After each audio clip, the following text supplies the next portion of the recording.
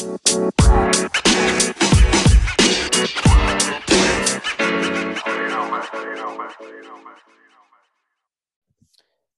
and welcome to the podcast. I'm Karen Weaver. For decades, many have thought of Title IX as only of legal benefit to women's sports. The thought was if you're going to drop a women's sport or two or seven because of budget problems, you better be sure you're in compliance first from the women's perspective. But it continues to amaze me that the schools fail to learn exactly what, quote unquote, being in compliance looks like, and they end up most of the time having to add them back. Last year, Clemson did just that as they tried to drop a bunch of sports, including men's track and field. Minnesota did the same thing with 4 sports, including both indoor and outdoor track and field, and ended up dropping indoor track only. Brown University also tried to drop its men's track and field, and it re-added, et cetera, et cetera. Enter my guest today, Russell Dinkins, a national champion athlete and a former 400 and 800 meter track runner at Princeton University, has been credited with helping restore many of the men's track and field programs that were on the chopping block in the last couple of years. He happened to have some extra time during the early phases of the pandemic after getting laid off from his job at Mathematica Policy Research. He then penned a piece on Medium called Brown University, if you were actually serious about racial justice, you would not be cutting the men's track team. That truly went viral. He was just at the college track and field convention talking about his argument that dropping one of the most diverse teams on a primarily white institution campus is the opposite of what the colleges claim they stand for. He's joined by, of course, our friend of the podcast, Arthur Bryant, legal expert in all things Title IX. And as I've asked him on a previous podcast, does the winning get old, Arthur? Arthur and Russell have worked together to advance the narratives around DEI and Title IX. Our pleasure. So, Russell, let me start with you. Why are men's running programs easy targets for athletic administrators looking to save money? Wasn't the diversity and access obvious to athletic administrators, or they just think no one would notice? All right. Well, thank you for that great question. So to answer it succinctly, no, I do not believe that it was obvious. And I do not believe that it was something that was something that they noticed, but also isn't something that they prioritized or necessarily cared about. The reason why I believe that track and field programs specifically have been targeted at universities is due to a mixture of both Title IX concerns and also financial concerns. And so I'll take the financial concern first. So track and field, its per capita expense in college is very low. It's a cheap sport to run. Also, if you break it up by season, it's a cheap sport. But when you combine all of the seasons together, track and field is broken up into 3 distinct seasons, cross country, indoor and outdoor track, which counts as 3 different sports for NCAA counting purposes and also for Title IX counting purposes, which Arthur will elaborate on a little bit later. Those 3 sports are collapsed into one budgetary line item. Universities accounted as one expense at the end of the year. And so when you are combining 3 sports into one, the cost would be higher than a sport that only participates in one season, which all the other sports in NCAA pretty much only participate in one season. Track and field is an outlier in that regard. And so, but then also, most sports programs in NCAA lose money. They are not profit-generating entities. The only ones that are football, men's basketball, and then there are some select programs here and there at different universities. There may be some women's basketball teams or women's gymnastics teams or a men's hockey team here and there, but for the most part, sports teams are not revenue generating entities at these universities. And so, that's something to kind of put out there. And then another reason is for Title IX. And in essence, what happens is that you have uh, schools have to maintain a Title IX percentage. Their ratio needs to be substantially proportionate to the ratio of male and female students who are enrolled at the undergraduate level. And so that needs to match what is offered in terms of participation for their sports team. So if you have about 45% men and 55% women, your athlete participation numbers need to be about 45 to 55%. Now I said athlete participation because it's not a raw count of athletes, it's a count of athlete participation opportunities. And so track and field, again, it's 3 sports. And so if you have a young woman who runs cross country, indoor and outdoor track, her one body counts as 3 different participation opportunities. And so an easy way, so as it's counted, 3 times, for a cross country athlete, 2 times for an indoor and outdoor track and field athlete. On the women's side, it also counts like that for the men's side. So if the university is getting out of NCAA compliance with regard to proportionality, an easy way, quote unquote, to adjudicate that is to eliminate a men's track and field team, because a men's track and field team that may have 45 athletes may count for about 90 or 80 to 90 spots. And so if they get rid of the men's track and field team, it allows for them to rebalance their numbers, so to speak. The issue is that track and field is the only non-revenue sport that offers significant opportunity to Black and Brown students, and also is the only non-revenue that offers opportunity to lower income students. All other non-revenue sports, Olympic sports, tend to be very cost prohibitive. They're very expensive, and they also tend to be very homogenous. Some of the sports being about 80% white and upwards. Track and field has the 3rd largest number of Black men in NCAA. For women, I believe it may be the number 1. I'm not sure about. I'll have to double check on that, and maybe number 1 or number 2 with women's basketball. But they're both extremely, great vehicles for racial opportunity with regard to sport. The next sport on the men's side, the number 4 spot, has about 500 athletes in all of D1. Track and field has nearly 3,000. So just to give you a sense of the scale of how much more opportunities are offered through track and field versus these other sports, sports such as lacrosse and ice hockey, those sports have Black participation numbers in the double digits. Just to give you, and this is across the entire Division I of the NCAA. And this is data from the NCAA's demographics website. So that's just to give you a sense of the scale. So to answer your question, they are not making these decisions implicitly, they're not making these decisions explicitly to target Black athletes, in my view, all the time. In some cases, maybe, but it's not something they're actively thinking about. I think they're thinking about money, and they're thinking about Title IX, and they're not thinking about the other unintended consequences of those decisions.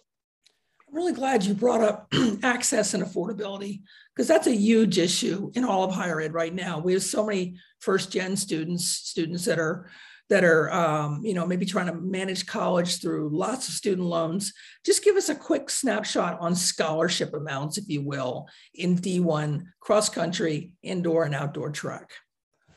Great. So as track and field, again, so these universities, they kind of have their cake and eat it too. So there's 12.6 scholarships on the men's side, I believe, and there's 18 scholarships on the women's side, and that is for a track and field program, which includes cross country.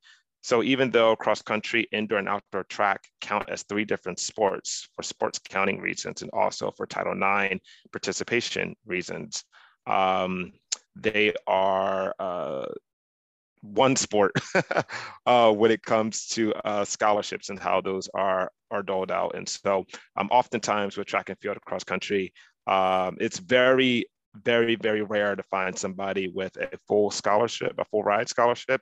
Oftentimes people are granted partials, and then that may be coupled with financial aid or any sort of merit-based aid, or if they or in-state, in any sort of in-state aid that they may be eligible for if they are from a particular state. So Arthur, let's talk about how and why this is a Title IX problem, or is there something else that presidents are just completely missing about this? Well, it depends on the school. For Title IX participation opportunities, which need to be equal, the law is basically that if a school is going to eliminate a team of the underrepresented gender, which at almost all schools are women, because at almost all schools it's women who are being discriminated against. Title IX says if a women's team is going to be eliminated, or a men's team in rare circumstances, then the school can only be in compliance with Title IX if its percentage of women and men in the athletic program essentially match the percentage of women and men in the undergraduate student body. So when schools eliminate women's teams or women's and men's teams, whether it's track and field or any place else, they end up having to meet that standard proportionality. And in case after case, they aren't doing that. They're just not paying attention to the numbers. They're often not paying attention to Title IX at all. At some schools, they, I think, don't even know about Title IX or just are ignorant of facts. At other schools, it's become clear they did think about Title IX, they just messed up. And whether they messed up because they got bad legal advice or they messed up because they miscounted or didn't know the rules for counting, I can't say. But what's interesting is that Title IX basically, the fundamental print, let me back it up and do this. I think far too many schools, presidents and athletic directors are paying attention to Title IX and what it requires. The law is very simple. There are separate programs for men and women, and those separate programs have to offer men and women equal opportunities to play sports, equal athletic financial aid, and equal treatment. If the school isn't doing that, it's in violation. So when they cut a team or a set of teams under Title IX, they have to provide equal opportunities to men and women, which means percentages that match their undergraduate enrollment rates. Too many schools aren't paying attention to that. Too many schools are just flat out violating it. And that's how they end up in legal trouble. Now, it turns out at Clemson, they were making a decision that had a severe and racially discriminatory impact on Black athletes. But that decision also had a sexually discriminatory impact on male opportunities to participate. And so while the Supreme Court has made it very hard to challenge race discrimination, it's much easier to challenge sex discrimination in this context where the programs are separate and essentially have to be equal. You can just look at it and know that there's not equality.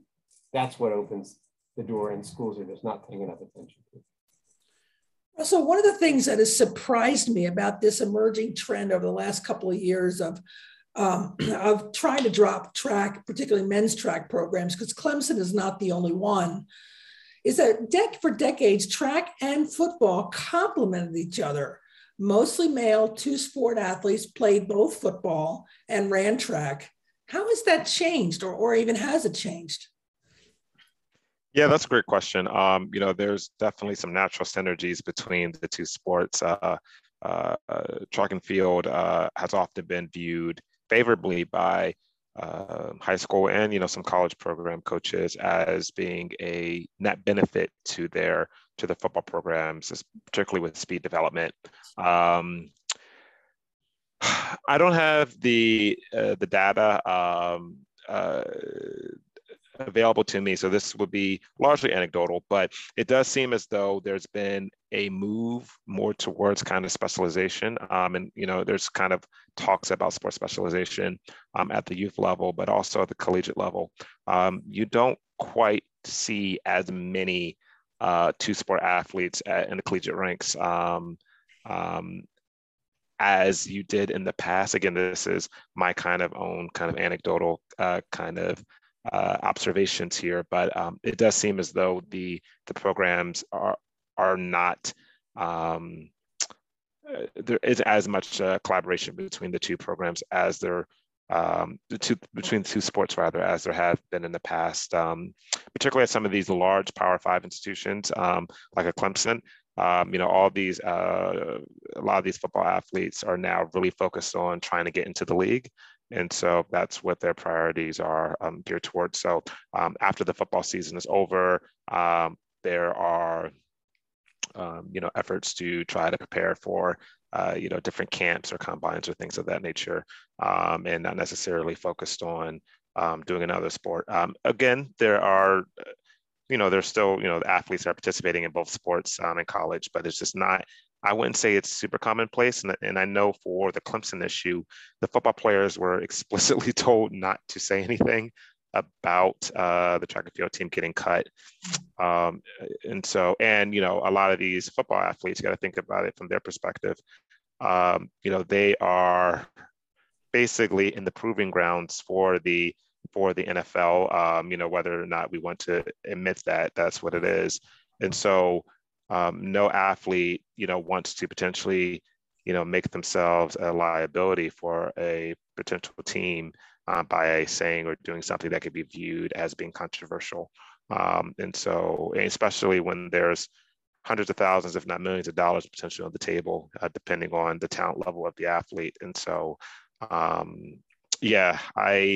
unfortunately, I think the financial sort of incentives are such that there probably wouldn't be the kind of natural support you would think there would be between football programs at the NCAA level, particularly Power 5 institutions and their track and field program counterparts. Again, there are exceptions, and there are people who are participating in both sports, and there are support for between both programs in certain different places. But my experience in working with the two Power 5 institutions that I worked with, University of Minnesota and Clemson, there was some quiet support amongst the players, but there was no sort of outward expression due to fear of retaliation, or just simply due to fear that it would hurt their brand and their opportunities to get into the league. That's a shame, because there was a really good set of synergies there, I thought, for many, many years. But I also understand what you're saying as well. So the two of you have been partnering together on this. When did you start working together? Arthur, why don't you give us a sense of when that started? Well, we actually started working together without even knowing each other in the Brown University case in June of 2020. What happened is, and this was all basically Russell's work opened up my work. I should say first that I had been part of the legal team that first sued Brown University in 1992, got them held liable all the way up and down to the US Supreme Court, and ultimately reached a settlement in 1998, where as part of the settlement, they had to keep their percentage of opportunities for men and women within, to play intercollegiate athletics within 3.5 percentage points of their undergraduate enrollment rates, unless they canceled a women's team, because we didn't want them to cancel a women's team. And if they canceled a women's team, then they had to be within 2.25 percentage points of undergraduate enrollment rates for men and women. And it went along like that from 1998 till 2020.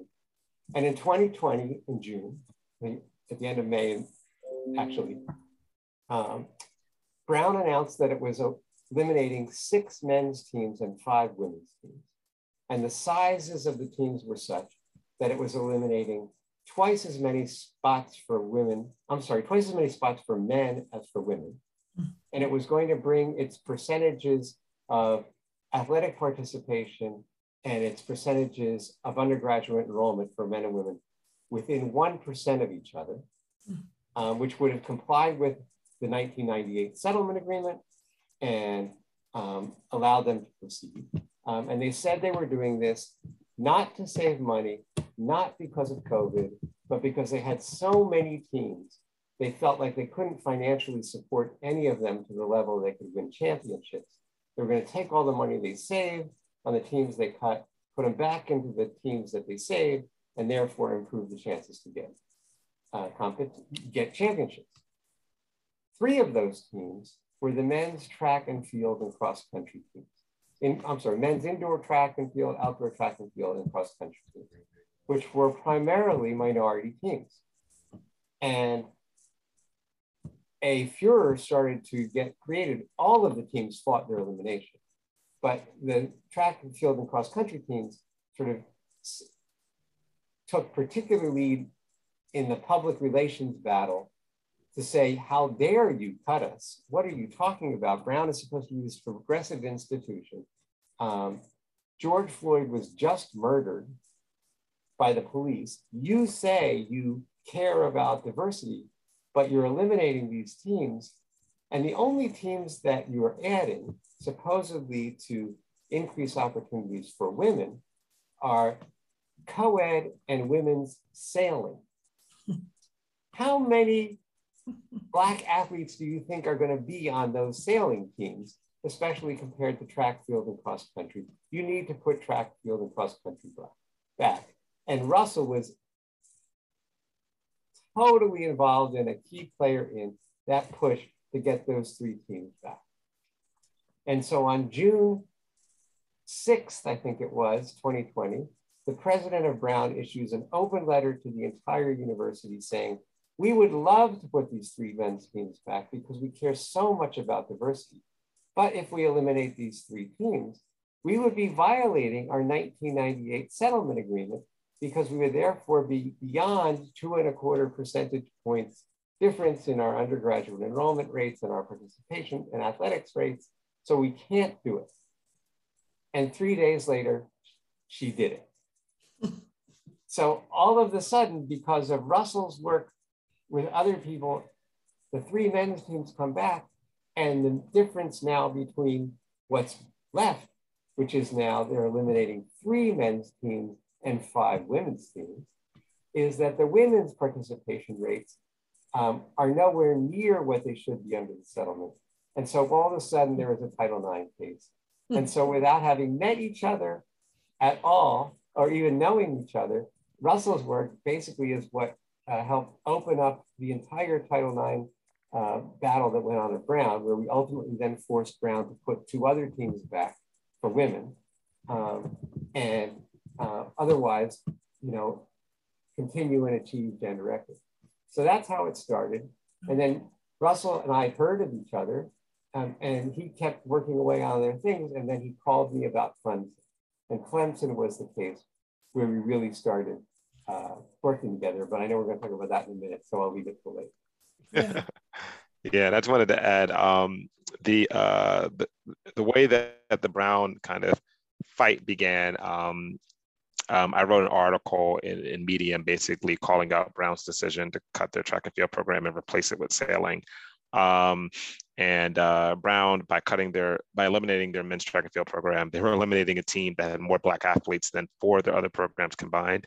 And their sailing program already existed as a club team, but was being elevated to varsity. Club athletics do not operate the same as varsity. Varsity athletics get recruitment slots. They also get funding from the university, whereas club teams do not have recruitment slots, and they don't get the same level of funding from a university. Anyway, their already existing sailing team didn't have any Black athletes on it, and due to my recollection, I don't think they had any people of color on it at all. And so it was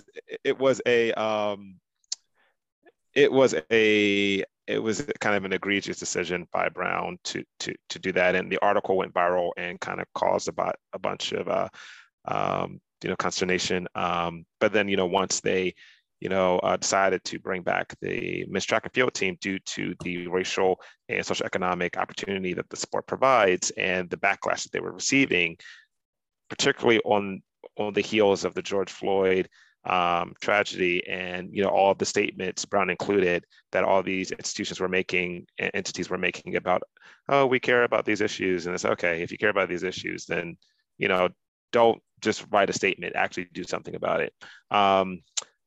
That kind of opened the door to their Title IX non-compliance issue, is how Arthur got involved. But Arthur and I also kind of walked past each other again with William and Mary. I was helping William and Mary and their team, and I know he was working with some other programs at William and Mary. And so, yeah, we've kind of been in the same space. And then what happened with Clemson, I was convinced by one of the parents that, hey, there's a Title IX issue that disservicing the men. And I was really skeptical at first, but I looked into it and I saw, oh, actually, I think they are out of compliance, disadvantaging the men. And so I sent Arthur an email and had a chart in there and kind of explained it. And he called me back. He's like, your numbers are a little off, but they seem to be like they seem to be in the right kind of direction. And I'll tell you, we usually don't take men's cases, but the racial opportunity plus these numbers, we'll take a look at it. And I'm so grateful that his firm took a look at it, because obviously there was a case there, and it ended up being successful. That's a great story. You must be two brothers from another mother. That's all I can say. He just has the same passion and belief in equity and equal justice, and that's really cool. Russell, Runner's World did a very interesting piece on you that you talked about you doing some organizing of impacted athletes, trying to teach them how to push back. And you said, I actually was involved with helping build their organizational structures and telling them, hey, you need to be aggressive. You need to have a very robust social media strategy. You need to have a clear message. You need to inundate them with emails. Oh boy. And you need to do all these things and these steps in order to be effective. Tell my listeners why the messaging and content pressure was so important. Yeah. So the reason why that was so important, particularly for the first three fights, I mean, Clemson was actually different. Clemson, we had to go legal, and I know we'll get into that a little bit later. But for the first three, with William and Mary, with Brown, and with the University of Minnesota, these three cuts happened right around the summer of activism, the summer of 2020. And so there was just a lot of energy around social justice and around these conversations and around movement around these issues. And I knew that that was the thing that we could use in order to advance change in a specific way, that we needed to use that moment in time in order to get these universities to change course. And the only way that we were going to do that is by having a loud, consistent, and amplified message. And so I talked to them about, you need to have consistent, constant social media pressure. We need to create these moments online so that there's reason for news outlets to cover the story. They need a newsworthy hook. And so, with the different schools, I did different things, such as I wrote an op-ed on behalf of the University of Minnesota, and that actually came a few days before their board was to meet about the decision of whether or not to reinstate the programs. And lo and behold, right after that op-ed was published, at the 11th hour, literally the morning of the meeting, the president and the ADs gave all the trustees a new proposal that saved the outdoor track and field program. It didn't save the indoor track and field program, but it saved the outdoor track and field program. Whereas that wasn't the proposal at all beforehand. The proposal was either to eliminate all the programs or to bring them back. And so they initiated a half measure at the last minute. And watching the board meeting, because it was public, a number of the trustees talked about how they were concerned about eliminating the entire track and field program due to the racial opportunities that it provided. And some of the language and the data that I had in my op-ed was leveraged by those board trustee members. With another school we used, with Clemson, we actually used a really hard-hitting video. So having this constant pressure, this consistent pressure, one, annoyed the heck out of these administrators and then wore them down. But then two, it was important because it created news, and we needed to create news because here's the thing: these universities, they expect that these decisions will kind of happen in the dark, in the void, because Title IX and NCAA compliance and all these things are a bit complicated, and they're not easily digestible for people who don't understand the issues intimately. I know this is what Arthur lives every day, and so it's really easy for folks like him. But for the layperson, it's not something that they would be able to probably grasp really, really quickly. And so I believe, my opinion is that universities kind of lean on that and hope that, one, teams will be disorganized. They won't know how to organize themselves. And then two, won't know how to leverage a really easily identifiable, communicatable, and digestible message effectively. And so my role in helping these universities, helping these teams of alumni, parents, and students, when I would work with them, is to basically help them structurally organize, help them identify a message, and then help them launch that message so that they can get the message out there and kind of put that specific pressure on the university and get media coverage. And it's been effective for the programs that I've worked with thus far. And as I mentioned in the open, I mean, this happened to become at a moment in time in your life where you had the time, energy, and passion to be able to deal with it. It's not like somebody from some company is paying you to go around and do this. This was a labor of love for you that you really wanted to make sure that these programs could survive. Yeah. Labor of love is a nice way to say it. I was broke. So I was not, I was, I was, I got laid off and I got rid of my car. I had a part-time education job that was remote, thankfully, prayerfully. And then I also had I was also able to leverage my, I guess, Ivy League degree to give SAT lessons to folks, because people like to hire someone who went to the Ivy League to teach their kids how to, look at, fractions. But, I was able to, make ends meet, but it was, I was operating just at the margins and sometimes at a little bit of a loss, but it's something that I cared about. Thankfully, right when I felt as though I wasn't able to do this anymore, Tracksmith, an athletic apparel company, actually came in and gave me a pretty healthy stipend for 4 months of work, which basically covered all of my work with Clemson, which was very, very great. And then more recently, Tracksmith actually offered me an opportunity to to start their nonprofit arm. And so I am the executive director as of last month of their foundation, which is a blessing. But yeah, before that, it was about a year and a half. I didn't have an official job or title, and really kind of just hustled on the side so that I can dedicate my time and energy to this issue.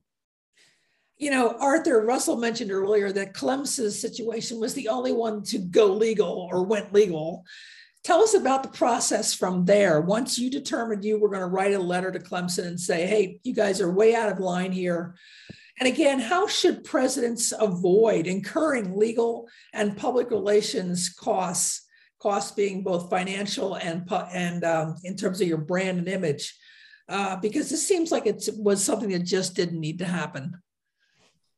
Well, so first, I want to say, Russell and I both care fundamentally about right and wrong.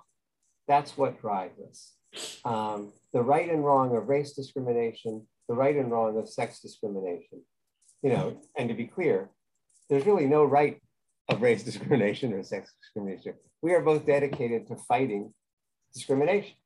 And the law prohibits, in terms of Title IX, the law prohibits sex discrimination, period, end of discussion. You can't discriminate against people on sexual or racial grounds to save money. You can't discriminate against people because of COVID. You just can't do it.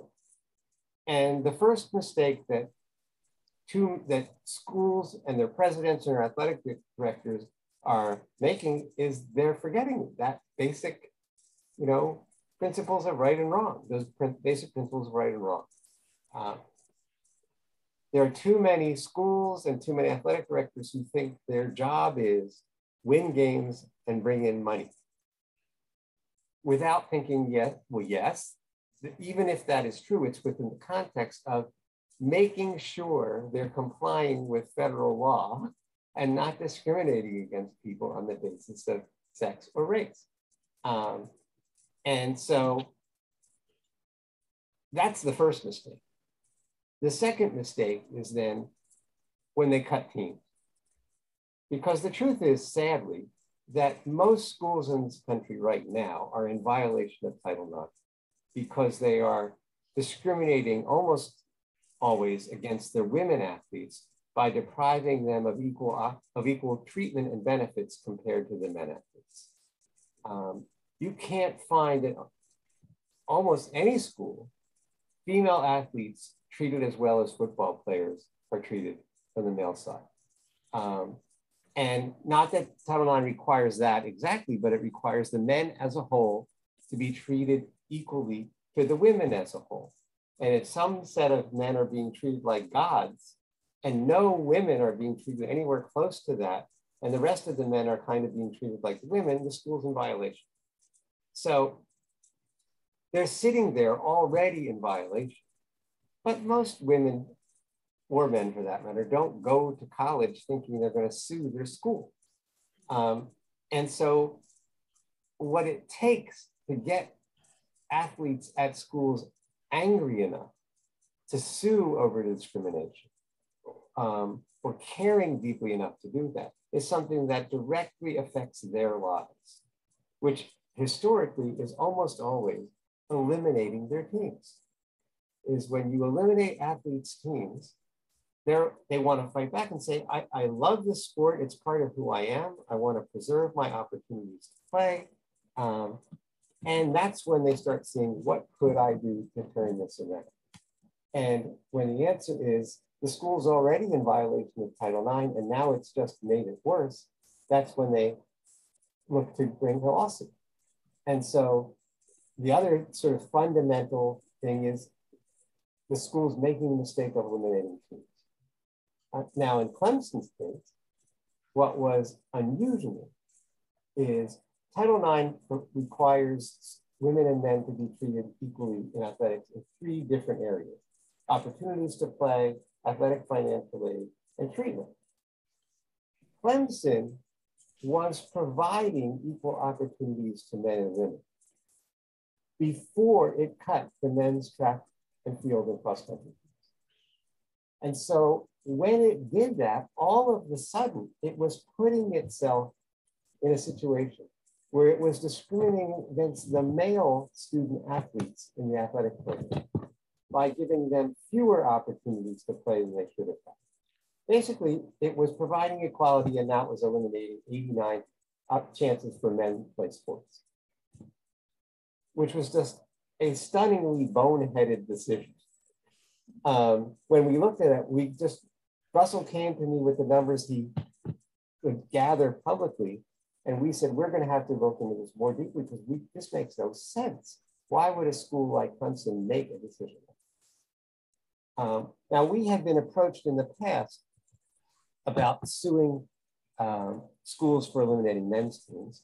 And the problem is that in too many circumstances, the school, if you threaten to sue, could respond by saying, oh, we'll make it equal, we'll cut a couple of women's teams too, and that'll even everything else. And we did not want to risk that, and we hadn't taken on such a case.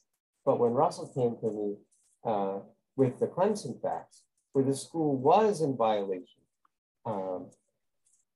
by discriminating against men by cutting the track field and cross country teams for men, we designed the strategy. We said, look, we need to protect about that, and we need to go after them for all of the discrimination. So on a Friday, I sent the president a letter that said, hi, I'm Arthur O'Brien, who represent the men on the track field and cross country teams. You're violating Title IX by eliminating these teams and not giving men equal opportunities to play. And you need to put them back and get in full compliance. And the following Monday, Lori Bullock, my co-counsel in the other cases, wrote a letter and said, hi, I represent the women on the track and field and rowing teams in particular,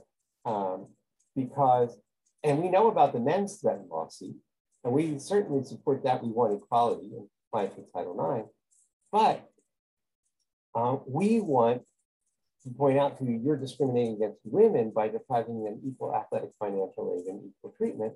And unless you give us equality, we're going to sue on a class action on behalf of all of the women, just like Arthur O'Brien is threatening to bring a class action on behalf of all the men.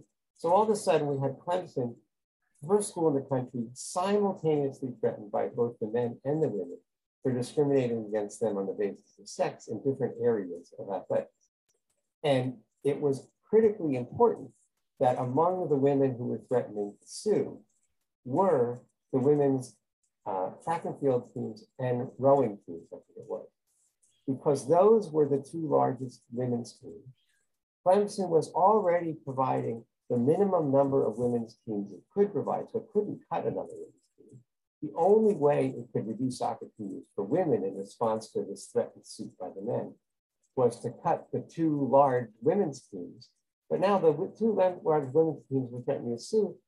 Now if it retaliates against those teams or the group of women, they have a new Title IX lawsuit for retaliation, which it didn't want to step into. And so the key was that the women and men united, and the women made clear to Clemson that either you're going to settle with the men too, or we're not going to settle with you, because there needs to be equality all the way around. And pointing out to the school, and let's be clear about how much better you're treating the men, and went into the details of what the football players at Clemson were getting. That was just jaw-dropping, and let everybody realize how unequal this football was. It's remarkable to me. The AD who was the AD at Clemson at that time has now gotten a very lovely new job at another ACC institution. And Russell, you mentioned earlier about, how people are rewarded. They're rewarded for winning football teams and building stadiums. Clemson had one of the most egregious 1-2 punches in Title IX, yet it didn't seem to affect him getting another job with a better paycheck. And maybe that's part of the issue, is that there's really no consequences for athletic directors if they make a boneheaded decision like trying to drop a sport. There's no real consequence. Russell, do you have any thoughts about that? Yeah, that's a really great question. He's currently the athletic director at Clemson. He's moving on to the University of Miami. Yeah, it's remarkable. I mean, it's like, wow. But if he'd screwed up and had losing football seasons, he would. Right. Yeah. Right. I mean, the decision that he made ended up costing Clemson a lot of money. A lot of money. They had to pay for the legal fees, for their own legal fees. They had to pay for. They just had to pay a lot of money. And then they also had to, in addition to bringing back the men's track and field program, they had to add, I think, 2 women's programs, and in addition to providing additional dollars for equalizing the financial aid disparity and the financial treatment disparity. And so a lot of money, but I think this is just conjecture. This is just my own speculations. I think there was enough kind of pushing the responsibility onto like the university or the president or the trustees in order for an AD to kind of sidestep kind of culpability for this in a major way. That's one thought. The second thought, which is kind of, disappointing. The core business of these major institutions, are their football programs. I mean, that's the core business. And Dan Radakovich, under his watch, Clemson football grew in terms of the revenues that they were producing. It almost doubled. I mean, looking at the financial reports data, when he came in, I forget exactly what they were bringing in each year when he first came in, but it paled in comparison to what they were bringing in when he left, which was about $65 million, per year. And so, it is. And I don't have the data right in front of me, so forgive me if I'm wrong, but I believe when Dan Radakovich came in, the revenues they were generating was in the 30s, I believe, somewhere in that ballpark. And so it definitely went up a significant amount. And, another university, they may look at that and say, hey, that is, that's something that we want. And he caused this major issue that, maybe ended up costing the university maybe $4 million in total when you account for everything. That's the cost that we're willing to eat if we're able to generate this much revenue from a football program that's kind of growing in prowess and prestige, and also able to bring in increased revenues. And so these are my speculations. I'm not privy to these kind of internal decisions, but I think Arthur has a point that he would like to add to that. Yeah, let me just add first, in terms of Clemson and Dan Radakovich, yes, he wasn't held accountable in the extent that he went on and got a better job, but I'd like to think he learned his lesson, because the truth is, Clemson, after having to deal with what Russell and I were able to generate, and of course the team members and the team supporters who were critical to the whole thing and their willingness to fight, ultimately, Clemson did what it should have done. Clemson not only agreed not to cut the men's track field and cross country teams, but it added 2 women's teams. It agreed to provide equal athletic financial aid, and it agreed to provide equal treatment. Within a couple of years, Clemson has legally committed to be fully in compliance with Title IX. And I'd like to think that Radakovich is going to take to the next job an understanding that that's what needs to be done. And if he doesn't, they're stepping into it. But I also wanted to flag, that's one example, and it may be explainable to the football and financial explanations that Russell gave. But it is not true that athletic directors don't get held accountable. At Brown University, at William and Mary, and at Dartmouth, within a month or so of our threatening to sue and the school surrendering, the athletic directors were gone. Literally, close to half of the schools we threatened to sue and ended up backtracking and putting the teams back, the athletic director has been gone within a month or so. So I think they're learning very quickly. If you like to keep your job, don't do this. Yeah, it makes sense. And yet, a place like Clemson, it does make you question the value structure, but I'm really glad to hear that they not only went back to where they were, but they actually moved further ahead. And I do remember hearing that they added 2 women's teams, which is great, because I think they were at the minimum of Division I sports, where they had 16 at that point. So that's a plus. Gentlemen, let's wrap this up. Can you give us one takeaway from your experiences in the last couple of years and help presidents understand where this pushback is headed? Because you have some serious momentum behind you. Russell, go ahead. All right, cool. Well, I'll take I'll take 2 points if I may. One directed at university presidents, and then one kind of more broadly. So for university presidents, administrators, and the like, I think it's really, really, really crucially important that they recognize the opportunities that are offered through sport, in particular, the diverse opportunities that are offered through a sport like track and field. People don't really recognize that these sports teams offer direct pathways to admissions opportunities, and these direct pathways are basically open doors year in and year out via recruitment slots. When you have some of these non-revenue or Olympic sports that cater to more affluent communities, those are spots that are almost always going to be filled by people who are from more affluent communities or people who tend to be white.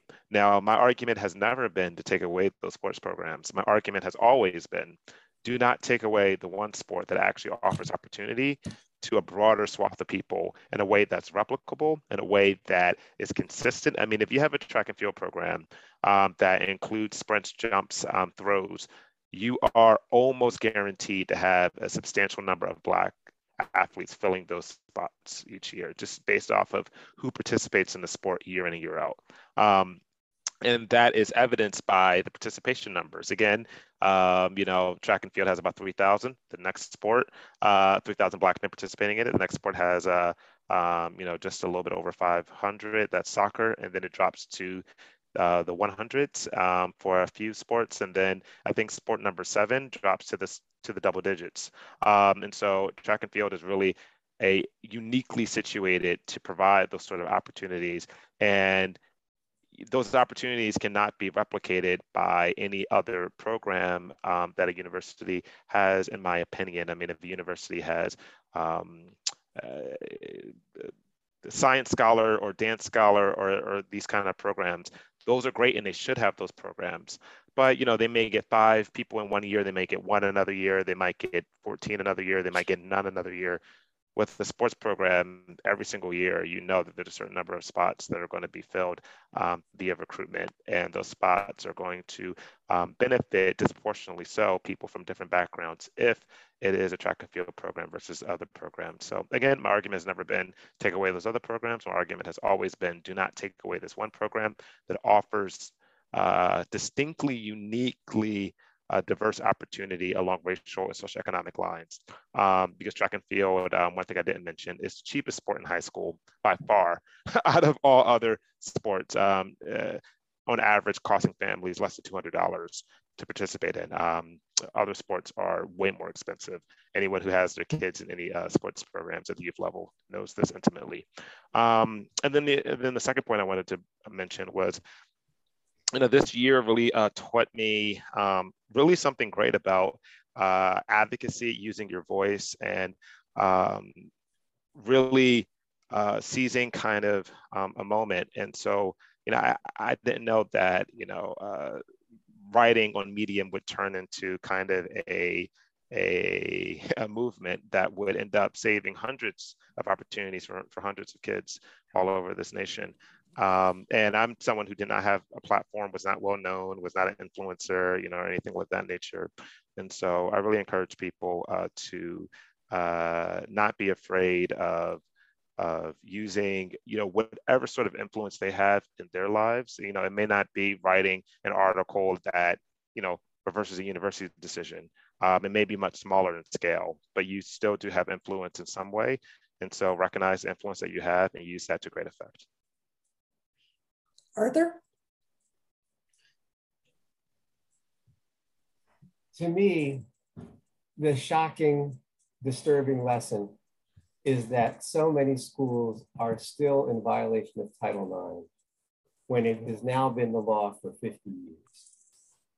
Title IX is very simple. It says you can't discriminate on the basis of sex. Every school's president would say, the school agrees with that. Every school's president would say, we're committed to ending discrimination on the basis of sex or race. And we believe strongly in that. Then they need to prove it. The law is clear. They need to make sure their athletic departments are not discriminating on the basis of sex in violation of Title IX or on the basis of race. And if that takes strong action, they need to take strong action. If that requires expanding opportunities that they don't have before, they need to do it. If that means doing something different than they've always done, then they need to do it. It's the law. The lesson that the presidents and the schools and their board of directors need to learn is either they are going to get in compliance and stop discriminating on the basis of their own actions, or they're going to get sued and forced to be doing it with a court overlooking it and then having to pay their lawyers' fees and the women's lawyers' fees.